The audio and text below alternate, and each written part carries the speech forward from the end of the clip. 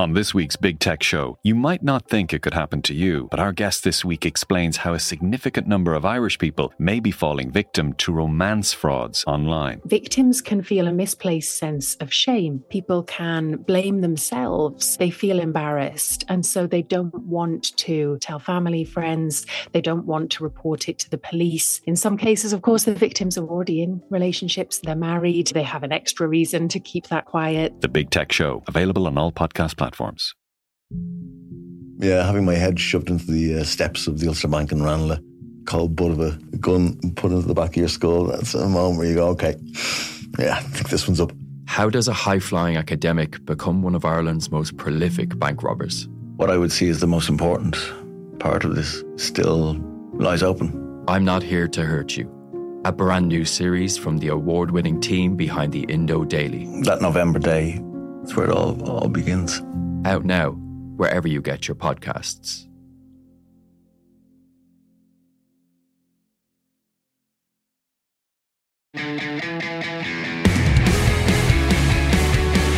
Hello and welcome to Friday's Throw-In, our special weekly show with Dublin legend Philly McMahon discussing the big talking points in the championship. I'm Sinead Kassan and we're also joined by the Irish Independent's Conor McKeown. Now in this week's episode we look at Dublin as they start their championship with their credentials being questioned. Philly tells us some home truths and his important advice for the Wexford players. Philly, first of all, are we fooling ourselves into thinking that this is an open Leinster championship? I hope not. I mean, if it's starting to go by in terms of the league and how good it's been, and how many teams are in contention of competing for the latter stages of the championship, I hope not. But who knows? I think there's still a bit of an imbalance. I mean, like the key thing for me here is, I was chatting to a guy, club backroom team member from Ballymun Kickums, and he was on to me about, we put up a post around the social media asking questions, what do you want of the topics. So for everybody that's listening in, thanks for the questions on Twitter and Instagram. But he said, what do you do if you're a manager? How do you actually get a team that's a big underdog to compete with the favourites, like, you know? And I said, are you asking me or asking how I did it? Because from 2008 to 2010, where we started to compete for All Irelands, we weren't at that stage. So there was very few years where I had to kind of deal with that. But for me, if I was in the change room of Wexford, it should have, this whole kind of level of self-talk and frequency of energy should have started pre-season. You know, at the start of the season, this is what our target points are throughout the year. We want to develop a structure and a tactics around, you know, that we need going into the championship against possibly the Dubs, because they're the biggest team in Leinster we're going to come up against. So if we've got a structure and a game plan, and that we implement and we practice and we take the flaws and build on it in the league, so that we're confident then going into to play them in the championship. I think there's a huge bulk work of that. But then it's getting them to think at a higher frequency. Like when you were a kid, if you were sitting in a classroom and you were daydreaming, the teacher would snap you over. They'd say, he or she would say, stop daydreaming, Philly, wake up, get focused. So we stop fantasising, right? So if you're going out to compete against a team that's fantasising about winning an All-Ireland, and you're fantasising about just kind of staying in the championship or just trying to keep it tight and possibly get over the line, you're not going to win. You're going to struggle. And I think, in fairness to Wexford last year, they were better than I expected, but their whole, if you were to basically look at their performance and then look at the mindset of the group, you could see what way they were performing based off their mindset. So will Wexford be thinking at a higher frequency, do you reckon, on Saturday? Well, they'll definitely be thinking at a higher frequency based on what they did last year against Dublin. You know, like, remember, Dublin's Leinster quarter-final games over the past 10 years have been very forgetful experiences for most people, because they've just steamrolled teams, because that's the way Jim Gavin approached games. A championship match was worth, I'm sure Philly will tell you, that the preparation for any team in Leinster was identical to what it was in the All-Ireland semi-final in terms of what you did, analysis of opposition. So that's the reason that they did it. But last year it was definitely different, because I think the questions over Stephen Cluxton at that stage hadn't been fully answered. And it was the first day out really for Dublin kind of the new Dublin team. You always sort of got the suspicion with Dublin in 2020 when they won the All-Ireland in the lockdown that it was nearly off the fumes of the previous year, whereas that was the first, the new Dublin team, Dessie Farrell's Dublin team. And they kind of raised a few eyebrows how much they struggled for periods of that game. They never really got going. Now, it's very easy to draw a line between that and losing the All-Ireland semi-final. But that's kind of what happened, so whether it's symptomatic of anything further down the tracks, I don't know. But the question of how you build a weaker team up to compete at a higher level, that's a really interesting question. I remember interviewing Neil Ewing, who played for Sligo for 14 years. He only retired last year. And he was saying, like, the days of a Paddy O'Shea coming into a Westmeath and, like, flogging them and running them around fields and getting them up to a level and getting a giant kill, that's gone. Like, that's minimum requirement. To get on an inter-county training pitch, you're already as fit as you can be. You know what I mean? You might condition yourself to get slightly bigger, a bit stronger, whatever it is, move a little bit better. But the low-hanging fruit there, to as such, of a smaller county, to make 2 or 3 very quick step-ups, that's already gone. That's, like, every team has that level of fit. So what you need is, it's nearly a question of sort of mentality and Philly has said this a lot of times as well. Like, is there a big difference tactically between any of the teams out there? Not really. Like, I was at a game last week in Aughrim between Laois and Kildare, 2 teams who'd be playing Division 4 next year, and it was a very modern game. Do you know what I mean? Like, both teams knew exactly how they were going to defend. Both teams knew exactly what to do against a team with loads of players behind the ball. So tactically, like, teams that are competing at Division 4 level are already at a standard. Physically, they're mostly at a standard. So wherever the big step up is to be made, it's not in those very obvious areas. So how did you motivate yourselves, Philly? I mean, obviously, when it came to the All-Ireland stage, there'd be no problem. But how did you motivate yourselves to continually kind of railroad those Leinster opponents and keep that motivation there? Because everyone else thought these games were a conclusion, and they always were. The born answer is competition. There was so much competition within the squad that the players that got the jersey early were the ones, and if they were consistent then over the championship games, you kept, because you wanted to play in an All-Ireland at that stage. When I was playing an All-Ireland semi-final or final, because that's where we were getting to. So there was a big carrot at the end of being consistent in terms of your performances. And in a nutshell, we all kind of understood that it was only 5 or 6 games. That's all it took. So the hard part is, being really upping your performances in the first couple of championship games and then trying to hold that to semi-finals and finals. Because there's been times where I myself and other players that I've been, competing against for the jersey, that they played so well at the start and then they kind of, maybe, I don't know, complacency or just drop of form, that you lose your jersey in All-Ireland semi-final or a final. It's the worst time to drop in your performance. Like, so that for me is key. And then the other thing is that there is a bigger, I would sense there's a bigger risk equals reward in terms of the opposition you play. So right now, Wexford, if there's an obvious energy around if you play a Kerry, Tyrone, Mayo, and the top 5 or 6 teams in the country. If you play a team that's maybe Division 2, specifically 3 and 4, you're kind of like the bar drops a little bit. Your paranoia of the opposition drops a little bit. So that's when your attitude, and what's your attitude? People say in sport your attitude is like, you've just underperformed, get your attitude right. Your attitude is how you think. And then them thoughts give you feelings, and them feelings give you actions. So if you underperform and you question somebody's attitude, it's probably because the first thing was they were thinking wrong. So when we were playing, if I was playing Wexford this weekend, I'd be saying, well, what am I thinking first? What's the image I'm building in my head here? And then what will that make me feel? So if it's just, I just want to, get the jersey and play whatever this way, or if it's, I'm going to be the best I possibly can, and I'm going to imagine I'm playing the best player in the country, regardless of what information I have on them, because the information is quite limited in terms of those teams, because not in the media as much, the focus and the cameras aren't on them as much. So that's the difficulty. And the years and years of Dublin players coming out and saying it's actually quite hard to play against teams that are not up at the top of the pendulum. You're kind of like, that's not bullshit. Like, that's what happened. Like, we were trying to compete with the noise, compete with a team that would bring a different attitude out in you, and there's loads of different ways of I suppose, preparing for a team that's at the top end and a team that potentially is a banana skin at the other end. Just flip that for a second. Imagine if you had to go down and give a talk to the Wexford players. What would you say to them? Because Dublin are vulnerable. We don't quite know what to expect from them. It's kind of a situation we haven't found ourselves in quite a while, and relegation to Division 2 next year. As I said, it wouldn't be one thing. It's very complex. You ask yourself, why does an underdog win? In terms of the underdog doesn't win all the time for a reason, right? Because there's loads of different things that make the favourites win. But why does the underdog win?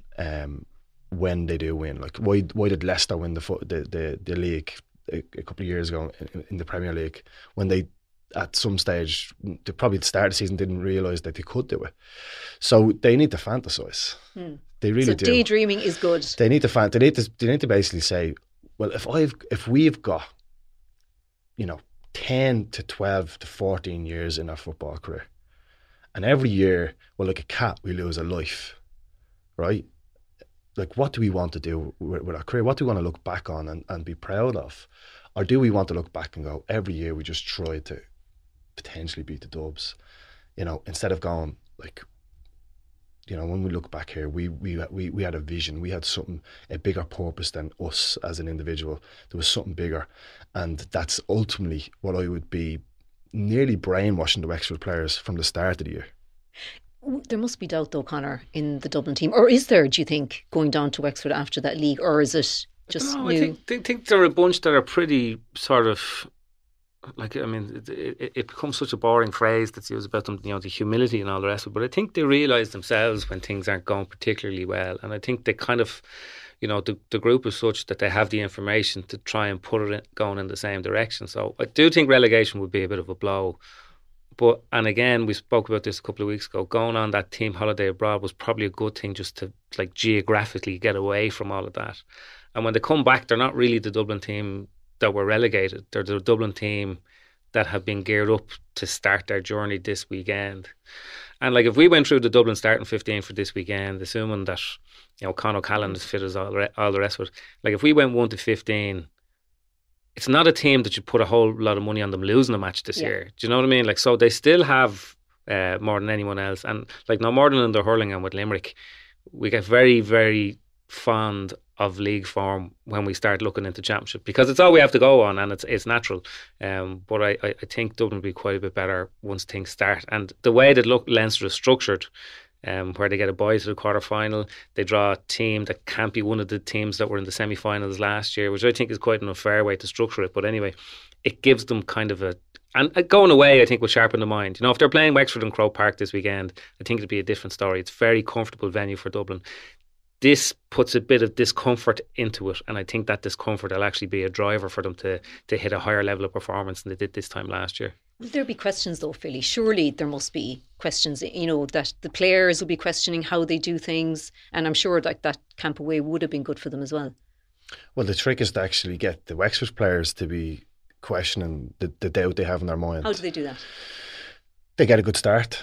But also they're patient, that they don't think that they have to blow a Wexford away, and if it doesn't happen, if Wexford are very defensive, that they stick to their process, their system, and generally that they don't focus on the negative stuff. If you've got that little bit of a thought process around what has happened in the league negatively, that will be the hangover, and that might come into your game plan. But if there's a real focus from, as Conor said, going from the little break they've had, that reset button, then you should see Dublin coming out and saying, let's cause doubt, let's see how hard the forwards work defensively to turn them over, to transition, because that's when they're most vulnerable. Let's see how quick we are, like, in terms of restarting the game, kick-outs, frees, how fast we can transition with the ball. But ultimately, in the mindset of things, thinking that we have to beat ourselves here today. We have to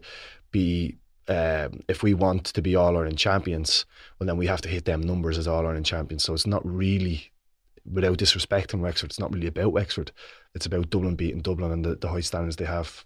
Okay, well, just looking at the other counties in Leinster, Laois, for example, Conor, they were beaten 5-15 to 4-12 by Wicklow last weekend. It's Billy Sheehan's first season as a manager. He's the 7th Laois manager since 2010. The county has seen such a high turnover of managers. What's going on there? Well, you tend to find when there's a high turnover of managers, it kind of reflects on the kind of, I suppose, the environment within the county. Now, I don't want to sort of presuppose anything there because I don't have that information, but it's not a good look, you know, from a sort of general administration level to go through that number of managers, because, you know, you can go into a county and you can get a bit of traction and you can move the thing on. But I think, like, you know, they had Mike Quirk there a couple of years ago. In year one, he got to a Leinster final. They were very, like, they looked like a team going in the right direction. And then the following year, they completely flatlined. And you'd love to know what that was. Like, Mike Quirk is now a selector with the Kerry senior football team, so he obviously knows what he's up to. You know, John Sugru came in there. He had a couple of promotions very quickly, and things unravelled very, very sharply around him. I think there was a situation with Eddie Brennan, you know, where he was looking for more from the county board to invest in the team, to bring it on from that level after they beat Dublin in 2018 and in Portlaoise, and that obviously didn't happen, and that caused some friction there as well. So it's not a great look, and it's difficult. Like, I was at that game, and like, in fairness to the Laois management, and like, Billy Sheehan did a really good job when he was coach of Cork, and he's obviously, and like, I saw the effect that he had on the St. Jude's team. Philly would have played against him, the most consistent club football team in Dublin over the past 10 years, you know, like habitual semi-finalists. So, like, he completely switched on as a tactician and as management material, and they were trying to do the right things the last day. But there's a whole load of things, and I think partly some of it will come back to, you know, if you compare Laois's record at underage level, at the main age groups, under 20 and minor in particular, for the last 10 years, and compare that to the previous 10 years, it's night and day. So whatever sort of alchemy that they had at play that gave them successful underage teams there for quite a while, that's not there anymore. And there's very little you can do without good young players, you know. Like, they were playing in a system last week when Wicklow got players behind the ball. You could see them trying to split the wings. They have two very good players who kind of who went down the wings looking for that space, because Wicklow were trying to defend quite narrow at times as well. So they were trying to do the right things, but clearly it hasn't taken hold. But you know, on the flip side of that, you had Alan Costello, who was only appointed Wicklow manager in March because Colin Kelly walked away. And like, that was, I was sitting beside the guy in the press box, and I still don't know his name, but he's the Wicklow guy who sits in the press box. And I said, "What do you think?" He says, like, you know, hopes wouldn't be high, like, here today, because of how poorly they've gone in the league. Sean Carey, is he? But at half time, he was sitting there and he was absolutely Incredible. stunned. And like, this guy has seen more Wicklow matches, and he was like, "That's the best performance I can ever remember Wicklow That was having." their first win over them in 36 years or something. So as a football performance, like, it was absolute. Now, they probably, I'm sure, their game plan checked out perfectly. They seem to have gotten all their matchups right. Alan Costello said it afterwards. The matchups they hoped would happen did happen. So obviously a lot went right for them, but it shows you the flip side of where a manager can maybe come in, and maybe they got a bounce from the fact that things weren't working out with the previous management. Alan Costello was there, he'd managed the 21s, he was a selector, and maybe he saw where things could be kind of turned on fairly quickly. But I suppose it all comes down to like the question at the top of the show: what do you do with these teams? Well, there's no real exact science. Like, sometimes it comes together quickly, other times it doesn't, and sometimes it doesn't come together at all. But how destabilising must that be, Philly, for players to have that kind of high turnover of managers? You wouldn't have had to deal with it all that much at County. No, I've had 4 managers, but in those 10 years that you're talking about, in terms of the Laois kind of rollover of 7 managers, we've had 3, which is definitely, from it's not a factual thing, but it's a very interesting topic, you know, in terms of how does the rollover of managers impact the team and the continuity and the consistency in players growing. So if I had a manager coming in every 3 years, like, and I was just finding, like, so first year you get that energy from the manager, right? He builds the standards up a little bit more. Second year, you know, you're kicking on and you're ready to build on the first year. Third year is go for it, right? But then fourth year, you're like, and I'm talking about the teams outside of, in Leinster, outside of maybe Dublin, Meath and Kildare, right? Because I've just jotted down, Meath have had 4 managers in 13 years. Kildare have had 5 managers. Laois have had 7, and then Dublin have had 3, right? But so outside of Meath, Kildare and Meath, Kildare and Dublin, the other counties in Leinster right? They've had a rollover. So year 3, right, we want to get going again. Year 4, then it's like, right, this is it. We can build. We've had 3 years to get this right.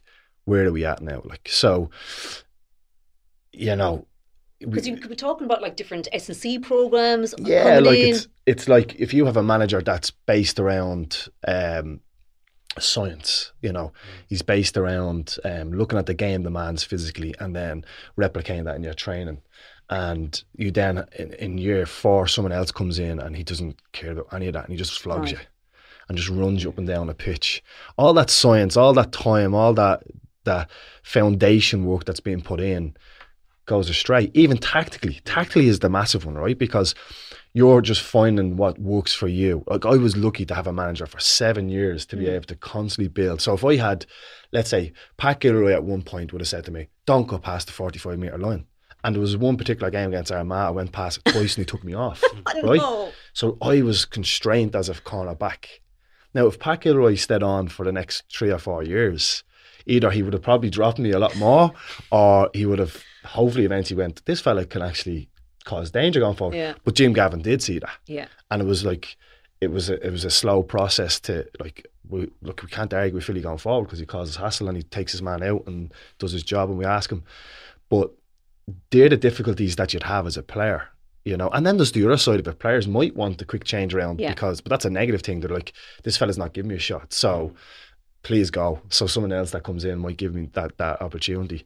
But the flow over of managers, I think, has a huge impact on the consistency of development. And it's a no-brainer why Kildare, Dublin and Meath are, you know, Division 1 and then obviously Division 2 at some stage. We see it across the water as well, like in the Premier League, you know, Man United, Klopp, Guardiola. I mean, the stability that they bring. Well, if you want to see, like, even say the best test case now for talent production and harnessing talent at the moment is Limerick hurling. Very clearly, fair chance they're going to win a 5th All-Ireland in 6 years this year. After the fallout over Justin McCarthy and the strike and all of that crack, they got together and put together the Limerick Hurling Academy, and they don't talk very much about it down there.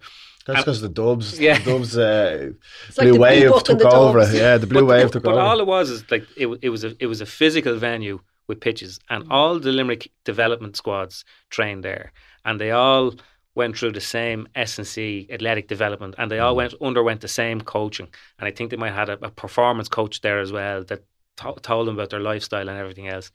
And okay, I'm sure that John Kiley and Paul Kinnaird have an awful lot to do with Limerick being so successful as they are at the moment. But every single player, there might be 2 or 3 years in the difference in their age group, but they all came through the same kind of coaching. So by the time they came out, like you talk about raw material, they weren't raw material, they were polished material.